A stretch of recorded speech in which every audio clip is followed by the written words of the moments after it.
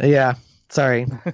It's an investment, right? To get your town up and running. They show you a screen with like four different layouts of your town, and I froze, right? I was like when you stand in the grocery store looking at the cereal aisle, or at least the way it used to be, right? Where it's like all the cereals were on the shelf, and you had to like choose one, and you're paralyzed by choice.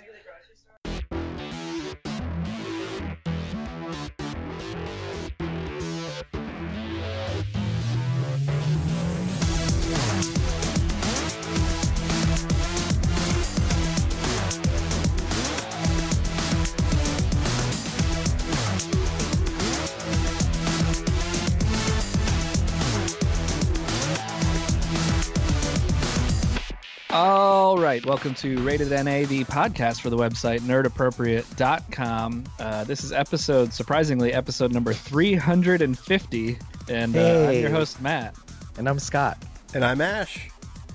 Do you think We're there are coming people to that you are from our joining us? collective bunkers. Yeah. I was like, are people joining us for the first time? It's been so long since we've all done a show together. It's been a really long time. It's been a very long time, yeah. Yeah, and then they're like 350. What are you talking about? Yeah. Like, I sometimes podcasting is pretty hot in the comedy world, so a lot of improvisers will be like, hey, do you want to do a podcast? And I'm always like, yeah, sure, whatever. And one of them was talking to me and they're like, do you know anything about podcasts? And I was like, oh yeah, I've had one for a little while. And they're like, really? And I'm like, yeah. And they're like, how many, like, what have you done? And I was like, oh, we're on like episode 300 and something. And they're like, what the hell? I've been doing it for 10 years. Seriously? I don't know. We just keep going. That's right. And so I've been watching, some of the late night programs this week, Yeah. and it's funny because they're doing what we are doing every day, every week, right? Yeah. So they're like, I'm in my house, like I'm recording, there are people around, and I'm like, yeah, like that, yeah. Exactly. Welcome It's exactly to our that. world. Yeah. I saw a thing Yeah. today, actually, a tweet that was like, all these late night talk show hosts really need to learn a lot from the podcasters and the Twitch streamers out there about how to make better sounding and better looking Yeah. content from their living Yeah. rooms. It's like, Yeah. you guys got to invest a few grand and get a good microphone, for fuck's sake. I know. Next time Seth Meyers is going to be like a potato with like a beach background behind him. Yeah. I loved his whole commentary because he's literally doing his show from the garage because his kids are too loud. Yeah. It's like, I totally get it. I totally John understand. Oliver's apparently like his kids sleep on the other side of the wall that he's recording from, or they're like watching TV or something. He did a Yeah. whole thing with Colbert where he talked about what his recording setup is, and it's literally like him in a room that he white walled a wall, and then has like his kids are on the other side of the wall because they're all in New York. Like, Yeah. does Seth Meyers have a garage? He lives in Manhattan. He might not. Oh, I think he's just recording in his library, Maybe, yeah. like in his extra room. Yeah. John Like- Oliver said his kids are watching Octonauts with the volume up so that he can Yeah. swear loudly into the microphone. Octonauts is the jam. Good show. It is. It really is. Yeah. Well, let's talk about what's going to be on the show, Scott. You haven't done a rundown in like 3 years. Let's hear it. Oh my gosh. Well, I think we're probably going to talk a lot about being on lockdown. Yeah. And probably talk about what we've been doing and what we've been playing. So I'm assuming there's going to be some Animal Crossing talk. And I know we haven't started. It's really bad. Not my fault. It's not. It is my fault that we haven't started. I have to set it up. Yeah. Sorry. It's an investment, right? To get your town up and running. They show you a screen with like four different layouts of your town, and I froze, right? I was like when you stand in the grocery store looking at the cereal aisle, or at least the way it used to be, right? Where it's like all the cereals were on the shelf, and you had to like choose one, and you're paralyzed by choice. Yeah. Yeah. Remember when the grocery store had cereal? Like it was like that. You would just stare at all of it and you weren't sure. But we'll talk about what we've been doing. Aaron's not on the show this week, right? No. We Okay. can remove Aaron's name. No, I'm just joking. And then I believe in our Naquato, the question that you asked our community had something to do about what everybody is doing during quarantine and maybe what they want to do or how it's Yeah. affecting them. Does that sound right? Sort of. That all Yeah. sounds pretty right. Yeah, pretty close. Cool. Yeah. Yeah. So let's Good enough for a rundown, if you will. Yeah. I mean, at this point we're on par with multi-million-dollar late night talk shows. So I think we're doing okay, right? We're doing great. I always knew one day we'd be the trendsetters. We'd be paving the ground for the big always- dogs. I always knew one day we'd be on par with Seth Meyers and John Oliver. Yeah. It only took a global pandemic and the collapse of society. It wasn't that we raised up to them; it's that they fell down to where we are. Yeah. Exactly. And it only took a global pandemic to get us all together to do a podcast. So yeah. We look should at us all free at the same time. Yeah, we should probably tell our listeners that they will be hearing our children and our spouses and deliveries happening because our pets. Yeah, we're all doing this like in the middle of the day. You're gonna hear me drinking cold brew, essentially on our lunch break. So it's a lunch break podcast. And you know what's great about that is that that's the norm now, and that's totally okay. Like in the past, I would have been like, no, like quiet all the noise in the background, and now it's like, who cares? Like this is now it's authentic, right? Yeah. Now we're all that guy on BBC with his two kids charging in while he's talking about socioeconomic politics or whatever. Yeah, exactly. He has really normalized unprofessional recordings on live television and radio. Right. So that guy's like a global hero. That guy. Yeah, exactly. Yeah. Good stuff. So you guys want to talk about... hear my work slacking. Hold on. It's all right. One of us. Do you guys want to start by talking about some Animal Crossing? Yeah, let's do it. Sure. Tell me all about it. So I've been playing. We talked about this on the episode with Aaron a week or two ago, but I've been playing mainly with Lincoln in the mornings. My son, he's almost 4.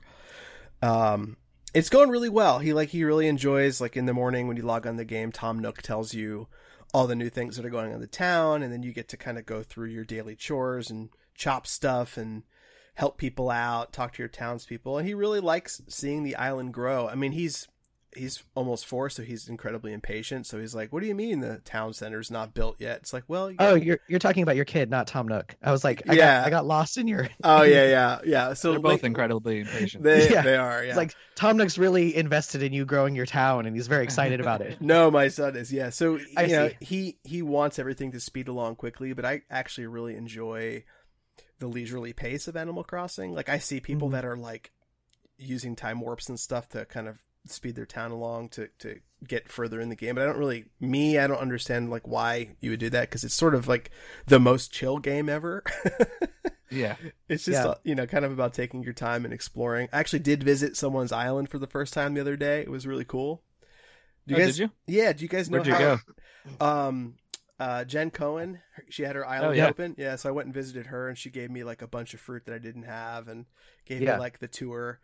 It was super fun. Like, I don't know, awesome. What about the game is appealing to you guys? Because it's still a game that I can't believe I'm playing and like I enjoy. What's appealing about it now, or what was appealing about it like 4 months ago when everything was normal? I guess both, really. Yeah. I mean, for me, the now is that it's everything you just said. It's like a relaxing, nice game that I can jump on, play an hour or two at a time. You know, like I'll find myself jumping on in the morning. Like Melissa is hesitant to play because she feels like she's going to get addicted to it, as she calls it chore games. You know, any game that gives you a list of chores, she will just like our daughter will be running around like without clothes, covered in mud from somehow, and she hasn't been outside, and then she'll be like, Melissa will be buried in that, and I'll be, looking at my phone or something stupid. So she hasn't started playing it, but I jump on in the morning, and then again at night, like before I go to bed, I'll play for a couple hours total each day, and just kind of do chores and walk around and pick up stuff and fix things. I'm only I don't even know how long into I've only played for like, because it's real time, I've only played whatever, like 3-4 days or whatever. Right. So like the museum like just got set up, I think, in my place. Like it's like I'm just like getting things inched into position in it. But I think even before, being self-isolated, the draw to this game is that it's like The Sims, or like, it's that style of just like, oh, I'm going to just play a game where I'm having fun and talking to people, and I can share stuff that I'm building. It's like Minecraft Lite or Sims, but with style, if you will. Like, I don't know, like it's like Nintendo Sims or Minecraft Lite is what I would say is I think the draw to it ultimately. Yeah, it's really cool to see the amount of creativity people are putting into it. Like I've seen a ton of really awesome clothing designs that people are doing with the costume creator, and like people theming out their entire islands to be like a certain theme. Like I saw Holly Conrad, her her house looked sort of like a haunted house, because of course it did. But you know, she had like all black furniture and like wallpaper with like bats and stuff on it. I'm like, oh, this is cool. People are really having fun with this. Did you see the Bon Appetit test kitchen? No. Did anybody see that one? No. Somebody styled themselves as Claire Saffitz and then built out the entire Bon Appetit test kitchen inside their house. So it's like, it's got the stoves along the side and then the big counter in the middle. Like they literally just rebuilt the Bon Appetit test kitchen. And then two people, they posted a picture online. It kind of exploded. And it was like a tweet. It was like, hello, it's Claire Saffitz coming to you from the test kitchen. And then two people who were dressed as Brad and Brad Leone. If you guys don't watch Bon Appetit, by the way, I'll go all in on Bon Appetit in a second. But Brad Leone and I think Molly Baz, I think, were the other two characters. It might have been. I don't remember who the third one was, but they traveled to the island. She opened up her island and they traveled to it. And so it was like 3 test cook chefs in the test cook kitchen. And like, that's so cool. It was funny, but yeah, there's a lot of that going on. I really, I'm excited for Scott to get into the game, but I wish we'll have to do another episode, I guess, guys. But yeah, I think I just want to hear Scott's opinion of the old versus new, because I've only watched Scott play the old ones versus actually playing it. You know, like I watched you play. I was trying to remember which one I watched you play the heaviest. Was there one on GameCube that I watched you play? I think it was like, it was GameCube, and then I believe Wii, and then 3DS, and then Switch, I think.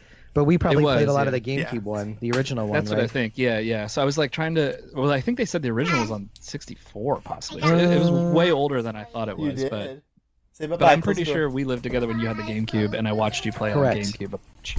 And then I remember coming over a bunch when you were playing it on Wii, and always being super interested, because that was when Jen got into it. Was when you played it on Wii. Yeah. And but like, it'd be interesting to hear, because there are some differences that I noticed. There's some mild differences between a bunch of stuff, but it still feels very familiar. But the chore systems feel different. It felt like so far, I think just by the nature of it being an island, like a remote island where you're almost by yourself, it doesn't feel quite as like community Animal Crossing as it did when I watched you play, if that makes sense. But I mean, you can visit other people's towns, so that's kind of the you can, but it's like game. You can, but it's like Nintendo's fucking, Oh yeah, make it hard. You gotta you gotta be friends with the person. You gotta open your island and have your island be open while you're playing. So it has to be something that's just like, okay, I'm gonna play for 2 hours and leave my island open and see who visits me, or it has to be something that's arranged. Like, it could be really cool. I guess what a lot of people are doing is they're setting times and like saying my island will be open from this time to this time, and they just leave a bunch of stuff on their ground. Like different fruits and things that they gather, so you can come and like plunder their stuff. Because when you're on other people's islands, you can't use your shovel or your axe, so you can't chop down their stuff. You can't dig up their stuff. It's a smart decision. Yeah, but you can take stuff off the ground. So it's like right now it's like the simplest and kindest MMO that I can play with my kid. That's actually like I have that like progression itch that I'm getting scratched every morning. We're like, oh, now I'll build this, and so it's fun, and it definitely is enjoyable during this weird time in history. So what I have seen is, maybe you can tell me if this is true or not, is that what I have seen is that you can actually play multiple characters on the same system, and you can play simultaneously with individual Joy-Cons. Is that true? Have you tried that? I have not tried it yet. I heard that though too, because after I talked to you on Slack about it, I looked it up and I was like, oh, can I have my own avatar? And I guess what happens is you get all the tools that your main avatar has, but you don't have the same inventory. So it's kind of tricky and weird. I guess you could like play together, but the extra player probably has the same rules, I'm assuming, as like an island guest. So I don't know. I don't know how that works. There could be something interesting there to just like run around with a couple of people and just do random tasks. And I don't know, that sounds like it could be fun. So in terms of like innovations over previous titles, like that aspect of the game seems more appealing to me. But I mean, I think the thing that you're kind of guaranteed with any Nintendo game is that like it's going to be as neat as a pin. And so you just expect there to be a certain level of polish and quality. And that's kind of what the appeal of the game is to me, is that it's just going to kind of feel very well refined and everything is just going to sort of work.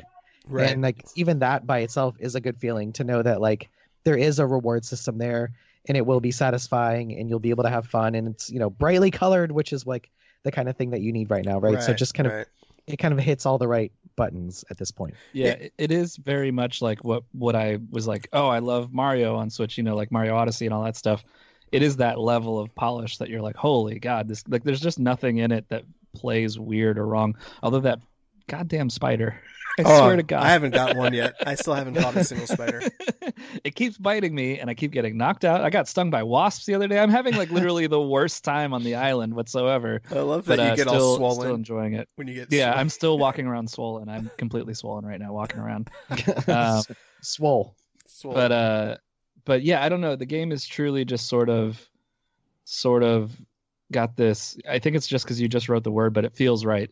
It feels sort of timeless in a way that the game feels old and well played, like a game that you've played 100 times, but also fun and kind of newish. You know, there's no system inside of the game that's like groundbreaking in what you're doing, and there's no like loop of what you're doing that you're like, man, this whole thing's so incredible, but it's so like endearing and fun and like warm and friendly right now, I think, which is why everybody's so gravitating to it so heavily. But what I was going to comment on with the visiting the islands, I think the difference in feeling is that on the GameCube, it was generative, right? So you were visiting like other NPCs that just had like their own little lives and houses that they were running. I think in the GameCube one, you could have connected a Game Boy Advance with that weird cable, and then travel to an island that was like on a Game Boy system. I do remember this. Yeah, you could do that. Which was like that was super hot tech back then. I think that was the only game to do that. Interestingly, yeah, it was like Final Fantasy Crystal Chronicles or something. But I remember there's like two games, literally two games did that. Yeah. Yeah. With this one, I just think because the systems, I don't know why Nintendo's so bad at social stuff and sharing accounts and being friends with other people, but that's the one thing they're truly awful at. And I think that clunkiness kind of hinders some of this exploration and sharing with each other and stuff, which is too bad. Yeah. But yeah, it's almost like doubling down on privacy or something, like privacy. But it's not privacy. It's like privacy through like, it's like fake privacy. Like it's nothing private about it. It would be just from a usability perspective, something as simple as having an icon next to your online players' friends' names of whose island is currently open. So you don't have to go through 6 menus to say like, I'm searching for a friend's island, and then have it like come back a minute later and be like, nobody's island is open. It's nobody's like, open. Yeah. Just show me a green light so I can know who's available to play with right now. You know, something very simple, but I mean, it's like from the game from the company who has like required internet connectivity for their iPhone games, you know, they have the network capacity to like handle Animal Crossing running, you know? So it's like, for sure. It's just weird that they do social stuff the way they do it, because it's not as if there aren't like a million examples for them to do it better at this point. But you know, whatever. I don't know. The 3 generations from now, the Nintendo will allow you to like, you know, bump another Switch and be friends or something. Who knows? But so I don't know. I'm very much enjoying it. Oh, I will. One note of caution on the game: if you start and you do not get all the way through, what's the first point? I think you have to get all the way through the first talk with Tom Nook, where the whole island kind of sets into normal motion. If you don't do that and the system reboots, or you lose like that not autosave, but like sleep mode. Yeah. Like if your system restarts or reboots, or you like I do have an update applied and it reboots your entire thing, you lose everything and you have to start completely over. You have to remake your character, repick an island, like replace your stuff. So like I had gotten, when I first started it, I was playing at night and I got tired, and I had gotten all the way up to where like I had placed my tent, but I hadn't yet gone back to talk to Tom Nook, I think, or there was some point in the game that you hit where the game like starts essentially, and I don't remember what it is. And I hadn't gotten there and I didn't realize it, and I turned it off, and my system got an update overnight. And when I turned it back on, it like forces the update, you know, which is weird because just do it if you know you need one. But it forces the update, and I was like, sure. And then when it restarted, I like opened up Animal Crossing like ready to go, and it was like, oh, sorry, you have nothing. You have to start completely. Like it completely started you over. Fantastic. And I was like, God damn it. So note of caution there. Beware. Beware if you carefully make a gray-haired, pigtailed, weird-eyed guy to play with. You may have to remake it. Scott, what is Indivisible? What is Indivisible? So, Indivisible was a game that I think came out within the last couple of months, but it came out and it was kind of like a quiet release, and then it came out to Game Pass. So, it was something that I had my eye on just because the box art looked interesting, which is like always a fun way to discover something, right? Is just on the cover alone. But the game is currently in Game Pass. On the surface, it looks like it is a Metroidvania style game, but really where the meat of the game is that you can recruit a bunch of characters to your team and pick a party to use in battle. And the battle systems sort of play out like an RPG, where it's sort of a near real-time battle system where it is turn-based, but you can decide the order in which your characters take turns, right? So you imagine you'll have 4 characters, and each of them is mapped to a button on your controller, and each character has 3 attacks that recharge at different speeds, and you can determine sort of the order in which you do those attacks. And each character has kind of like different fighting moves, so you can push like up and X or down and X, or to the side and X, and each of those button presses does a different move for the character.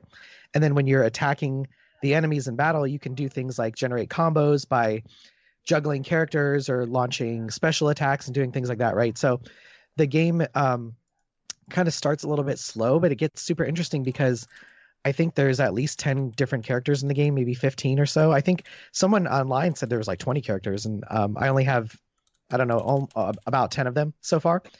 And it's just really interesting. Everything is hand-drawn.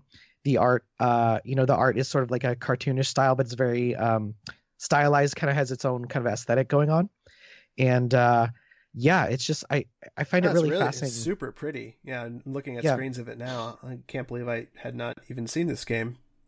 Yeah, it was, I mean, honestly, like I kind of did like a record label thing where I was playing Control, which was published by a company called 505 Games. And then I saw that they put out this game, Indivisible, and I was like, well, maybe they're just really good at, publishing stuff right now. So like, I'm going to try this game and see what it's all about. And yeah, like, I think it's super cool. It is in Game Pass now. I think it's on Game Pass on PC and console. So whatever your platform is, there's probably a really good chance that you have access to it at this point. Wait, is Shovel Knight in this game? I think there are sort of like in like kind of Easter egg references to other games inside of this game. Oh, okay, awesome. I love me some Shovel Knight. I was just looking at screens, and there was a screen with Shovel Knight in with the characters, and I didn't know. I'm not entirely sure like where all the characters come from. I think this game originally was funded on Kickstarter, so like I feel like I said this to you guys offline, but I feel like there are parts of this game that feel as if somebody, you encounter an NPC and I was like, oh, that person probably contributed enough to have a character in this game because it just seems like a little bit different from the other characters. But yeah, like it just sort of adds to the charm of the game. It kind of has That's awesome. My dogs just saw the mailman, so you guys got to experience that. It's all good. There are no rules right now, right? Yeah. For any of this. Yeah. Yeah, my dogs for some reason got like the puppy memo, like you bark at this mailman guy because that's what everyone thinks you're supposed to do. And they've been doing it for 11 years, and it's gotten pretty old at this point. You're going to probably hear it whenever the groceries show up, but we have like a traditional doorbell now, which we had like a buzzer in our old apartment. Yeah. And Benny, who never barked in the old apartment, goes insane when the doorbell goes off. I have no idea why. Like, he must have lived somewhere with a doorbell where he knows that means something because it goes off and he just loses his mind every time it happens. Oh my gosh. It's hilarious. Good times. Well, that's cool, man. I'm going to check that out for sure. It looks fun. Did you get it? What system are you playing it on? I'm playing it on Xbox right now. Okay. Yeah, but I believe it's sort of like it released to consoles. I know it's on PS4 as well. And then just within the last like month or so, it came to Game Pass. And then I believe it came to PC Game Pass as well. So cool. It's on PC Game Pass. There we go. There you go. I believe it is on both platforms. It's funny. Like Game Pass, there's so much on Game Pass right now. Yeah, and this isn't a shameless plug. It's just the fact that there is no way that I could ever play even 100th of it. And it's I was afraid when Game Pass first came out, it was going to be like, just like garbage, but it's like fantastic stuff that I really want to play that I just can't, I can't plow through it all. So like, yeah, I mean, I'm not shocked that it's on there, and that's really cool. This is not me being biased, but the thing that I want to say about PC Game Pass that I really like is that some of it is really curated towards like a PC game player, which is cool. Like there are titles on PC Game Pass, like, you know, Age of Empires or whatever, that is like very much in the wheelhouse of a PC game player. A game that I saw at PAX a couple of years ago, which is Astralagaster or whatever the game is called, just came to Game Pass as well. So I just want to give a shout out to that real quick. It's the game I told you guys about. This game, it's a narrative based game about an astrologist who fancies himself as a physicist, and it's based on like the documents of, so PC Game Pass is kind of getting to that place now where the catalog is becoming like big enough to have weird stuff in it, which is really exciting too, right? So it's browsable at this point, which is really great. And with that, let's move on to something else. Yeah, I want to talk about Doom because I haven't played it yet. So how you liking it? Oh sure. Yeah, please do. I mean, I can't get super deep into it because it was one of the most stressful things I've ever played in my entire life, and I stopped playing it about like an hour or two in. But it is feasibly one of the smoothest, butteriest shooters I've ever played in my entire life. But man, it is frantic and intense and like does not let up. I only put it on like the second hardest. I did like not super easy and not hard. I did like whatever the like, sure, I've played video games before setting was. Yeah. And they just don't relent. Like they're just like, okay, and they just kind of drop you into the story and you just go, and there's just demons running after you and you're firing off things. I will my quick 2-minute like prequel or pre-review to the game is that it runs super smooth. It plays really nice. The music's friggin' awesome. Like the music's the greatest soundtrack attached to a video. It's not that it's the greatest video game soundtrack. It's that it's like the most perfectly attached soundtrack to a game that could exist. You know, like no other soundtrack would be correct. What here. is it? That's, I mean, like it's I'm this, very like, curious. I would not expect this to be like the high point of the game, you know? It's like well, first of all, it's like if you've watched the video, the people who wrote it, it's like a top like metal and industrial talent made this soundtrack. Got it. And then it's this sort of like, it's somewhere between like Sepultura and Helmet and like Thrill Kill Cult. Like it's like it's all of those things, and Nine Inch Nails, you know, like it's those like somewhere between like early late 90s industrial mixed with like early 90s metal and hardcore, and it just is this insane driving soundtrack that's just constantly rolling behind the gameplay, and it sounds incredible. It's super great. Wow. It makes me like want to make an industrial record like tomorrow. That's awesome. I like want to play this game now just to hear the soundtrack in the game. Yeah, I mean, you should just go listen to the soundtrack. It's actually pretty enjoyable. There's some videos out just with gameplay and music. So that's where I heard it. I was like, oh man, this is really solid. Nice. Yeah. But so the game drops you in like the story. I didn't play the last Doom, the 2016 one, so I don't know where that was supposed to take off, and I don't honestly know the lore of Doom, to be dead honest with everybody. But this one drops you in where, you know, hell is opened up on Earth, and you're like going down essentially to kill these like high priests and to defeat demons on Earth. And it's bonkers. I'm playing it on PC. I would highly recommend playing it on PC and playing it with a mouse and keyboard, which are words you'll never hear come out of my mouth otherwise about any video game. Interesting. That's very interesting. I have like one of the Razer mice that I think Ash and I have the same one. I had to map controls to like buttons to make it even kind of playable. There's a lot of switching between stuff. Really? So you have so one of the mechanics that was new to me, at least, is that they give you a chainsaw right off the bat, and when you chainsaw people, you get ammo off of chainsawing them. And and you almost are required to do that because the amount of ammo in the game is so scarce that you run out like constantly. And while they show you that you can punch people, it's not like old school punching where it's like 1-2 punch and they're down. It's like you'll be fighting the lightest guy and you'll punch him 6 times. He'll take half your life away and he'll finally go down. Like it's brutal. It's very, very hard. Here's my child. Hi. She's wielding a spoon. None of she's swinging a spoon around at me right now. And you know what's great is that we don't have to edit that out anymore because it's fine. This is totally normal at this point. It's illegal. Yeah. But so there's a chainsaw mechanic. There's like a finishing mechanic off of like if you damage somebody enough, you can go up and one punch finish them, and that gives you some bonus health. And then there's just a ton of mechanics, and it's very early. Like the mechanics hit within like 3 minutes of starting the gameplay. They start introducing basically everything to you. So it is brutal. It's very fast, highly stressful, but it plays so well that it's very playable. Like it's not like frustratingly stressful. Yeah. It's just a very stressful game. I haven't played Doom since 2, so I think I have a lot to catch up on, including the lore, which I didn't really thought about the lore. I didn't either. Oh my gosh. Yeah. But it is super fun. I'm really enjoying it. I would say I've heard this is a by proxy review, but I have close friends who have played and beaten it and have said probably not a $60 game, quote unquote. If that I see that it's very fun, very good, but if you can get it on sale, grab it on sale. I could see that maybe, but I'm not far enough in to really levy that critique towards it. On like Steam or GOG or something? Is that where you got it? I got it on Steam, yeah. Okay. I was looking for it everywhere, and Steam was like the only place to buy it on PC, apparently. Gotcha.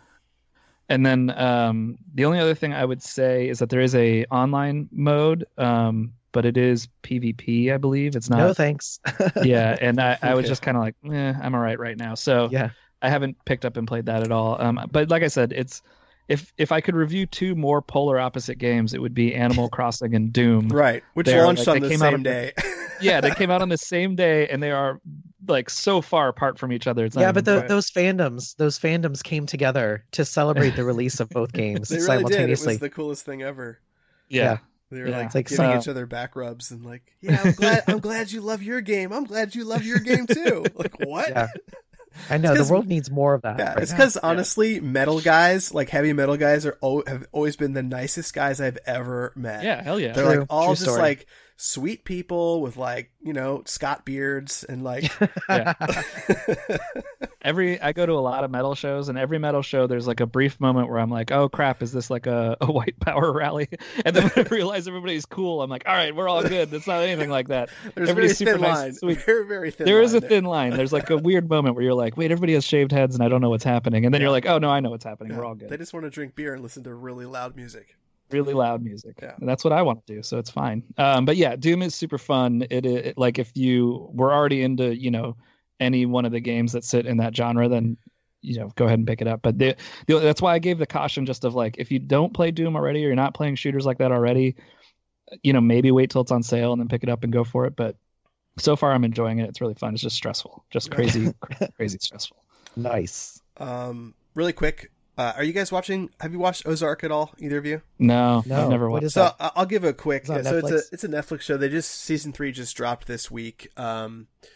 It is honestly, I think it's one of the best acted kind of crime dramas on TV right now, and it revolves around a guy who's just like a numbers guy. He's like a super numbers genius. And he ends up kind of getting tricked into Jason Bateman, right? Yeah, Jason Bateman. He directs a lot of the episodes too, and he's like, I don't know if you guys have ever watched his direction, but he is a fantastic director, which is one of the things that I've been like floored by. Is like the episodes that he does are just like next level great. He did that Stephen King show too. He directed a bunch of episodes on that, which I can't remember the name of it. But so anyway, it's about the Bird family, a husband and wife and 2 kids, and he ends up getting kind of tricked into cooking numbers for the Mexican cartel. So he ends up being a money launderer for the Mexican cartel, and it's sort of what happens to his family as a result of him getting pressured into doing this into this job. So he ends up moving to the Ozarks in the middle of nowhere, which looks a lot like, I guess it's actually filmed in North Carolina, sort of where my family goes every year. But so they move to the Ozarks and have to continue their money laundering in the Ozarks.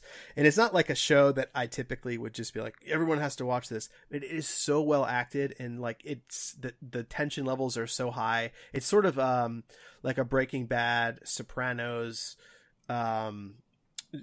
It's not quite as dark as those shows necessarily, but it is, there are some very shocking moments, and the caliber of the acting and the direction is just like, it's like 10 out of 10 fantastic. So I think each season is like roughly 8 to 10 episodes, somewhere in there.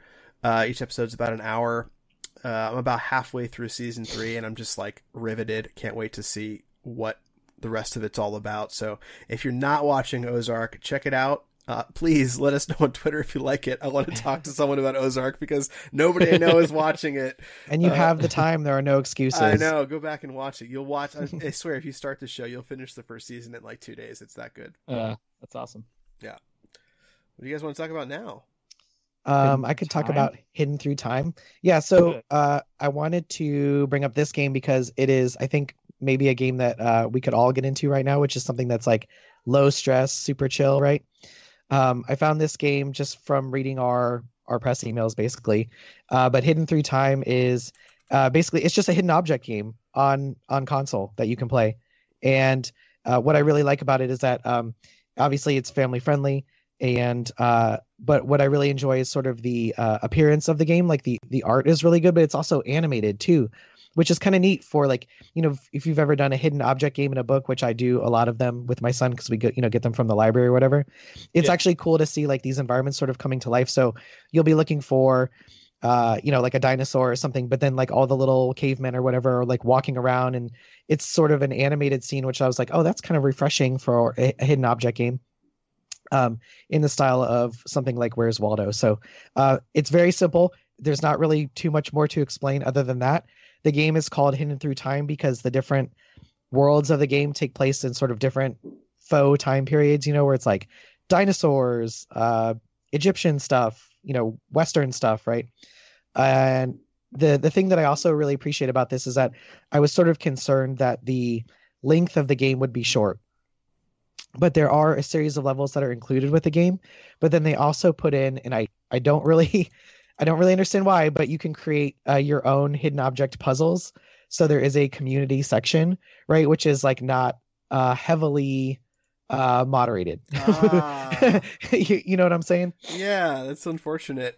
So there are some really creative and good maps that people have created for hidden object puzzles, but then of course there are some truly terrible ones as well. And I've explored a lot of them, but it's interesting because you can choose the objects to place in. Obviously you can choose where to put them. You can also include clues about where you placed each object, right? And so people, the creativity of people is wild, right? And sometimes the clues are appropriate and clever, and sometimes they are definitely not. But there is kind of a reporting system if anything is truly offensive. But I'm like, this has kind of become my in-between time kind of game where it's like, oh, I have 5 minutes and I just need to chill for a second. Like, I'm just going to pick this up and do a puzzle and put it back down, right? Where it's like, if I don't have time to get into Indivisible, if I don't have time to like set up an island on Animal Crossing, I flip this on, I do a puzzle, and like that's good enough for me, right? Right. So that's Hidden Through Time. I believe it is available on PC and Xbox. It's probably available on PlayStation as well. I don't know how long it's been out, but it is something that is fairly recent and definitely appropriate to a situation in which you are stuck in your house with nothing to do, or just need something else to do that isn't stressful. That is Hidden Through Time, and I would recommend it for anybody that definitely as a family game, as well as something that's just kind of chill and fun to play. Awesome. I know Christina plays a lot of those on her phone. I always look over and she's like just slowly scrolling through a map, and I'm like, what are you doing? She's like, I'm finding stuff. It's kind of neat. It's like, it's one of those games that is not a new game, because obviously there are books like that do this, like Where's Waldo, but it's nice to put a game like that into a digital format, because then you have the benefit of all these additional tools, like being able to create maps that are different sizes and being able to zoom in and out and having animation, on the various maps. And so it's just one of those things that benefits from being digitized, which is not what I expected, but it's a pleasant surprise. Cool. Yeah. What's your time stop, your hard stop time, Scott?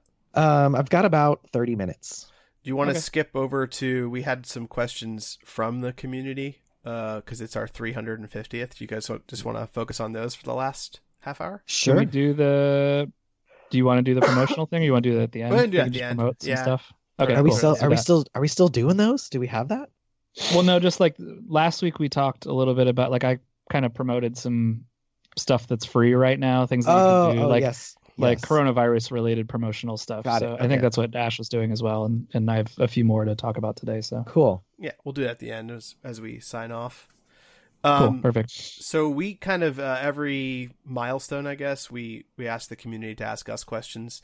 And since this is episode 350, we just asked you guys on Twitter what you wanted to ask us or to give us a hello.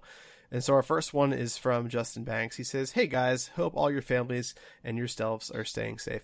Thanks, man. And Justin Banks has been replying to us on Twitter for like a decade, so thanks, man. Yeah.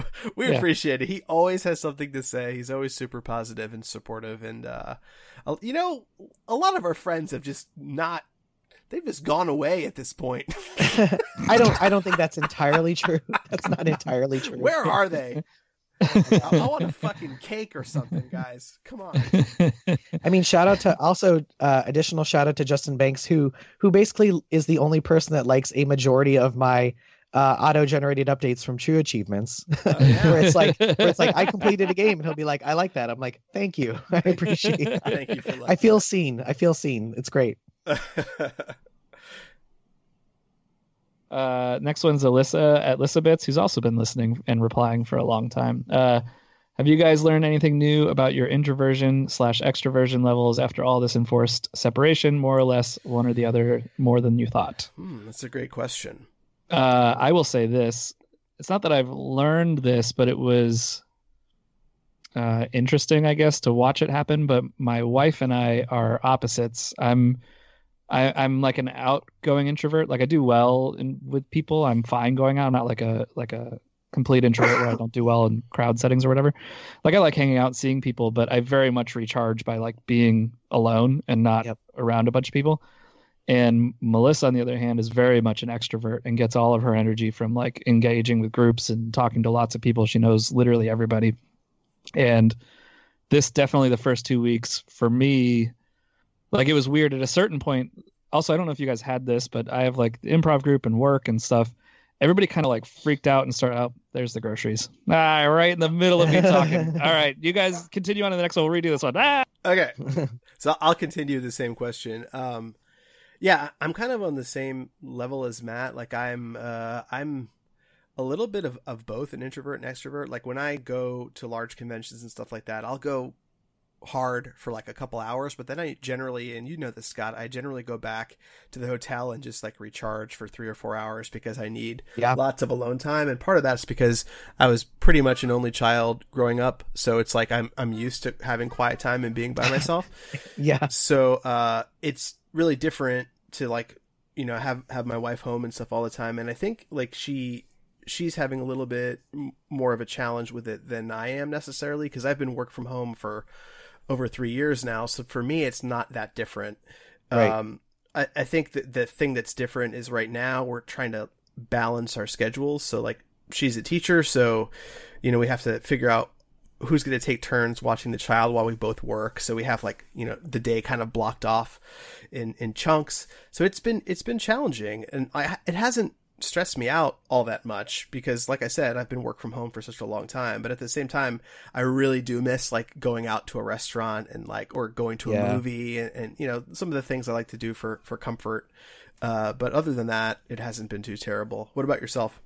Yeah, I mean, I think we're sort of all in that same boat where it's like, I think it's safe to say that we're indoor kids, and you know, just like you were saying, like growing up as a child, I spent a lot of time alone, and so I'm sort of comfortable with that. And so, just speaking strictly from sort of a work perspective, I feel like almost more comfortable in this situation than like just kind of being in the office and having that social anxiety of you know, trying to interact with people and not have it feel awkward when you do that, right? Mm-hmm. And so now I'm in a situation where it's like I'm just sitting at my computer and working, and I know someone's not just gonna like come in the door, you know, into the building, because I was sitting in a very like well trafficked area as well. Mm-hmm. And so like now I'm just in a place where it's like I'm just working, and sometimes I work at night, which is fine as well. And so like speaking just only for myself, like this part is sort of okay. Right? Yeah. But like, you know, obviously we do miss, you know, our family misses, like, you know, my son misses his school and my wife misses her work, and you know, we want to be able to go places, but just speaking strictly about like sitting here and doing work and being able to focus on things and like being away from that anxiety part of it, like that has been okay with me, right? It's cool. Amazing to me. Like I've worked with studios and stuff where I've been in heavily trafficked areas, like open floor workspaces where there's constantly people, not necessarily to be mean, but looking over your shoulder, or like your boss is walking by and checking in on what's going on. But to me, it's like, as long as you're getting your tasks done and you're doing it well, the last thing you need to be is sitting in a giant ass room full of other people when you're trying to do something that you need, a little bit of quiet and your own personal space to do, which I think, like a lot of our jobs, you quiet and personal space is very important. So you can focus and you can have that clarity, which you don't have in a lot of office environments. So for me, it's like, I've been a better worker by far since I've been working, in my own office. So. Yeah, I am easily distracted. So this is okay for, and the other thing I'll mention is that as soon as they told everybody like, hey, work from home, the next day I was seeing pictures of people where it's like dining room chair, like sitting on the couch. And I was like, wait a second, like we've had like 10 years to prepare for this, right? Because we all have places to work. And so like when they told everybody go work at home, I was like, oh, that's okay. That's fine. Yeah. Like no big deal. Right. And so Matt, while you were gone, we were talking about how, growing up, we spent a lot of time alone. It's easy to kind of like recharge when you are alone. Yeah. Obviously, I know that you and I, growing up, we spent a lot of time just within our own circle of friends, like sitting in our houses playing games and card games and stuff like that. So it's not super unusual for us to like just be at home and not be out, right? It's very much. And then from like where I was going was for Melissa also, it's like being a stay-at-home mom with Holiday all day long, like her separation of herself, like what made her feel like herself was going out and doing improv and seeing a bunch of people, and like to have that cut off pretty quickly is like, it's a huge adjustment to figure out, well, how do I recharge now? How do I do these different things? And that's the hardest part for us as well. Yeah. It's like finding ways, you figure it out, and it's just going to take time, and it's going to be a hard kind of change. And then the real question is, how does this ever go back to anything else? To me. Yeah. Not only work, but just socially. And this is one of the things I talked to Stevie and Tanika last night in Australia about just what's going on in the world. And it was a really good chat, which we'll have as a later episode. But one of the things we talked about was how much is this going to impact everyone psychologically, to the point where we're not going to really be shaking hands anymore, where we're kind of used to the social distance and we're used to having our own space, and not necessarily, a lot of people aren't necessarily going to want to be begging to go back to the way that it was. So it's going to be interesting. I mean, I don't really have an answer, but I think things are going to be different in some capacity. I would like to propose a new greeting, which is like the greeting that they do in Back to the Future when they go to Bill and Ted Excellent Adventure, when they go into the future, and they just do kind of like the slow air guitar move. I think that should be our new universal slow air guitar. Slow air guitar. Totally be excellent to each other, right? Yeah.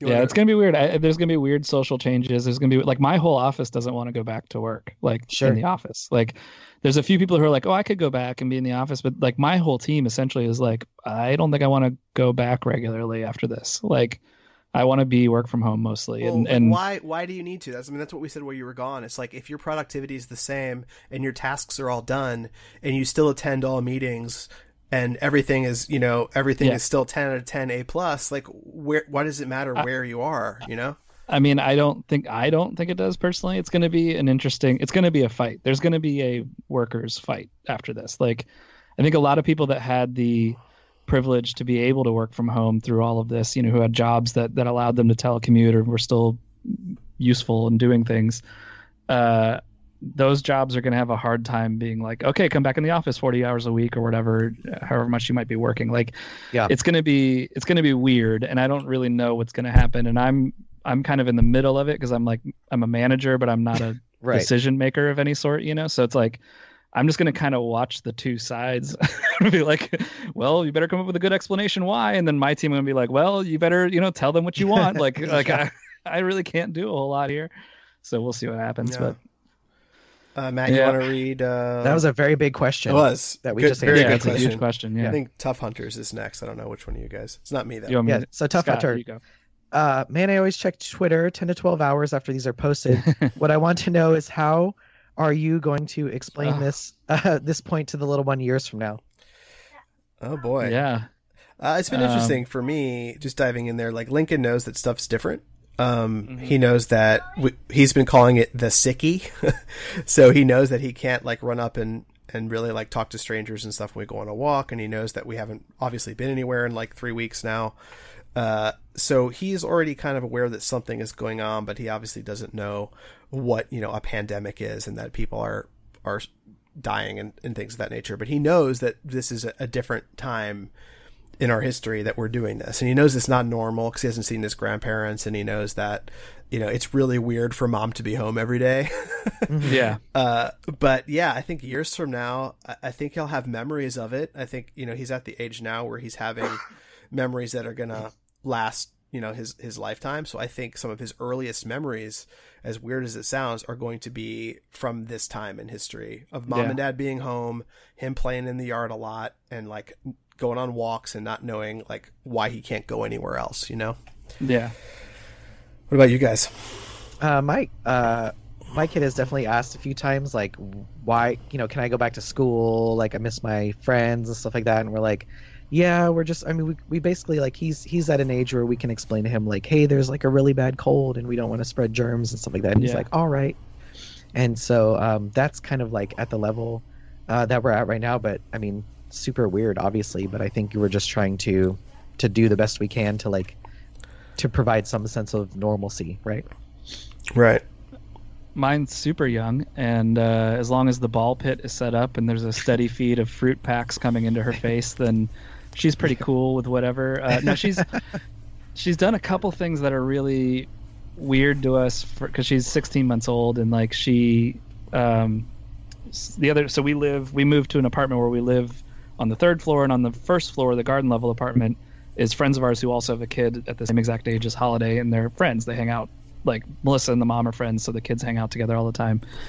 And one day we were in the kitchen cooking, and we saw them outside, and we called to them. We were like, "Oh, hey, blah blah," and they like looked up at us, and we were talking like through the window, and we were trying to get their daughter to look, and we were calling her name a bunch, and she's too young to figure out like what look up is, like she just kept literally looking like left and right, like where are these people? Like she couldn't figure out where we were.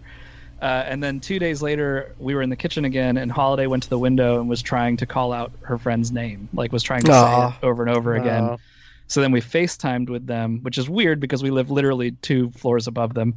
We FaceTimed with them, and Holiday and the other kid just like freaked out. Like they screamed and were like running at the phone and playing and stuff. So clearly there's like a little bit of like she's feeling the distancing, like she's feeling not being around her friends or going to the park, and there's some real withdrawals if we walk anywhere near the playground, which we can't go to right now. Like there's some real like some absolute tantrums thrown if we don't go in the park and go to the playground. So there's that kind of stuff I see her feeling, but she obviously has no concept of all of what's actually happening. I think explaining to her, like, for me, it's like at what age kind of, like at 5 is a different explanation than at 18. And I think she's never going to remember this, but it's going to define probably her entire life, which is so weird to me to think about. Yeah. Like this moment in time that happened after she was born is going to define how she lives in this world forever. And that's a crazy thought. So yeah, it is. I don't know. As for all the children that are going to be born 8 months from now. Yeah. I mean, for real, it's going to be weird. It's also going to be weird just explaining that we had a reality show host for a president who didn't handle a response very well, and like and then we all spent like 6 months at home just chilling at home and working. We all did this because the world went to shit for a little bit. Oh yeah, for real. So that's a good answer. The next one's another one from Elizabeth. Says, have you made any weird apocalypse meals yet? I find myself saving the heels of breads for sandwiches now and scrounging way more leftovers from the kids' plates. Really, really quick with this one, with the bread heels. I've been doing the same thing. You got to save every damn slice of bread you have. But I just take a really sharp knife and I carve the heel part off, and then you have a perfectly good piece of bread. It just takes like an extra 5 seconds. You just carve that little extra little nugget off the backside of the heel. You could use them for buns as well, for sandwiches, like if you're making hamburgers.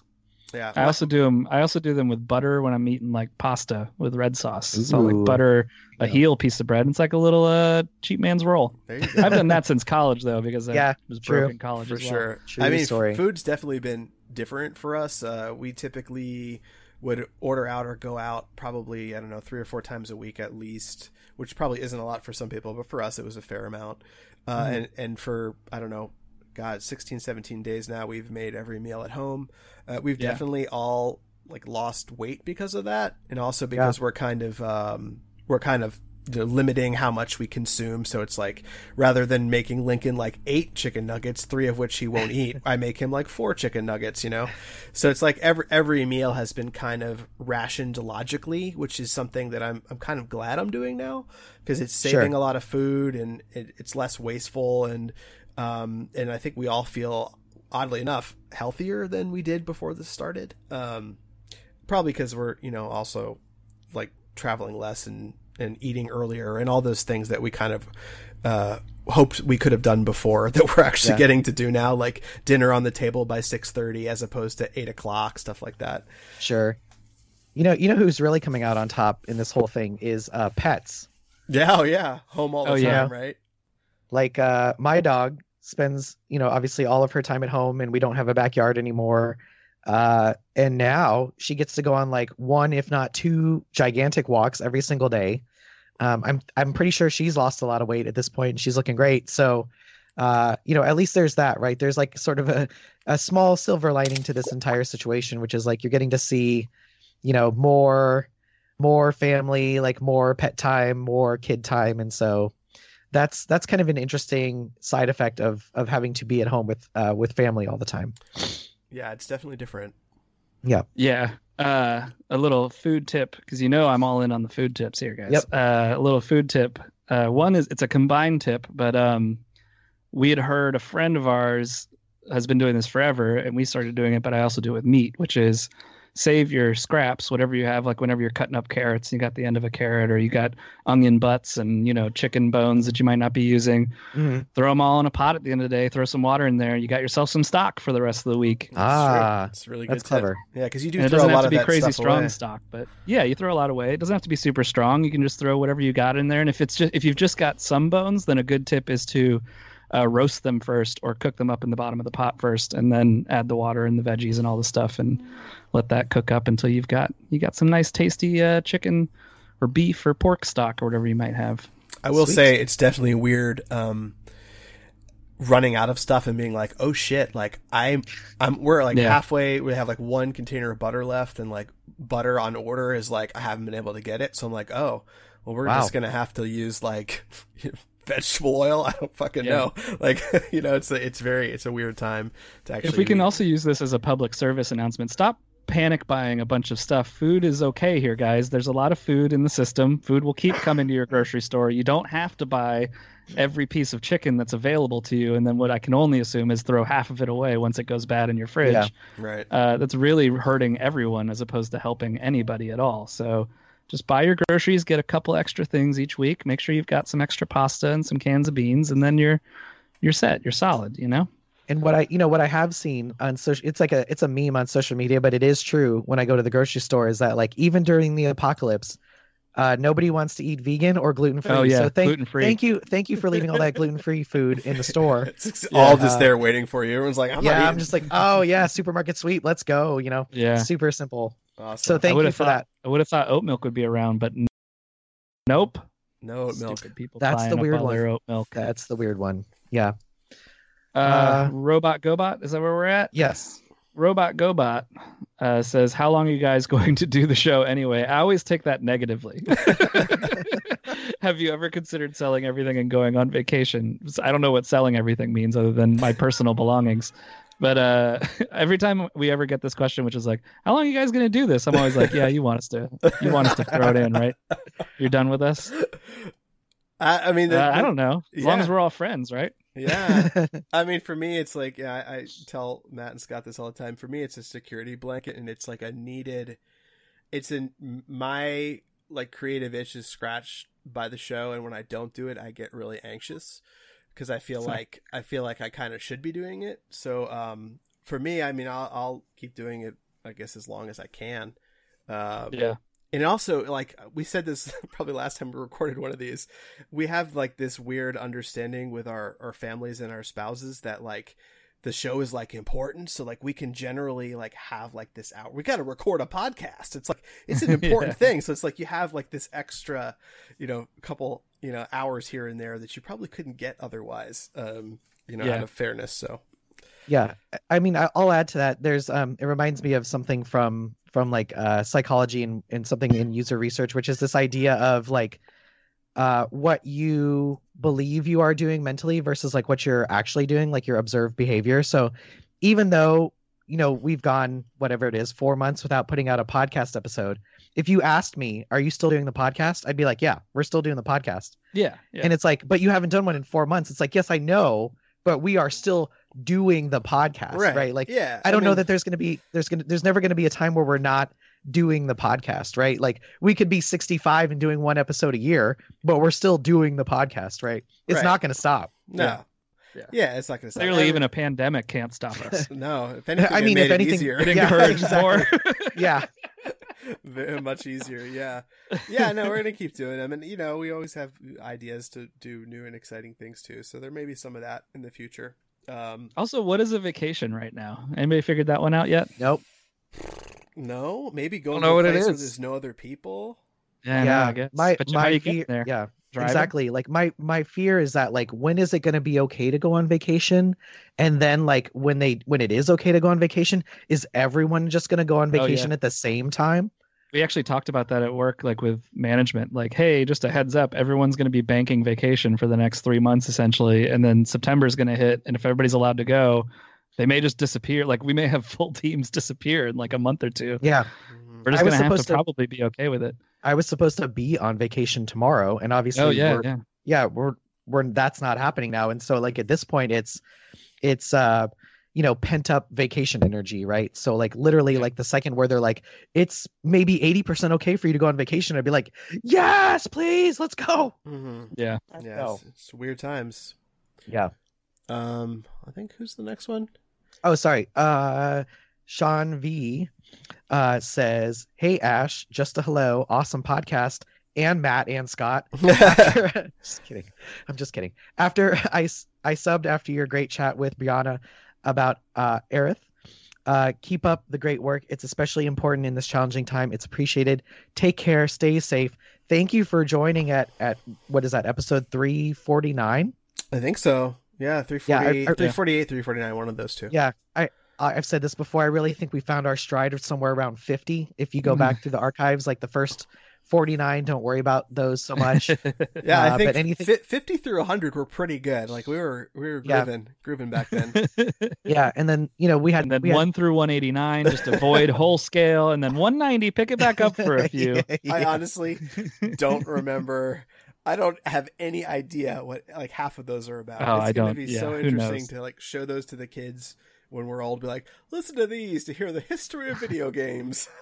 I mean, the only thing, like one of the main things that stands out from our very rich past of podcast episodes are doing live recordings like on whatever that streaming site was for a time with the glow sticks. Yeah. And then fighting with Hillary about whether or not we should have stolen the supplies out of somebody's trunk in The Walking Dead. Like those are kind of like two important points in the history of this show.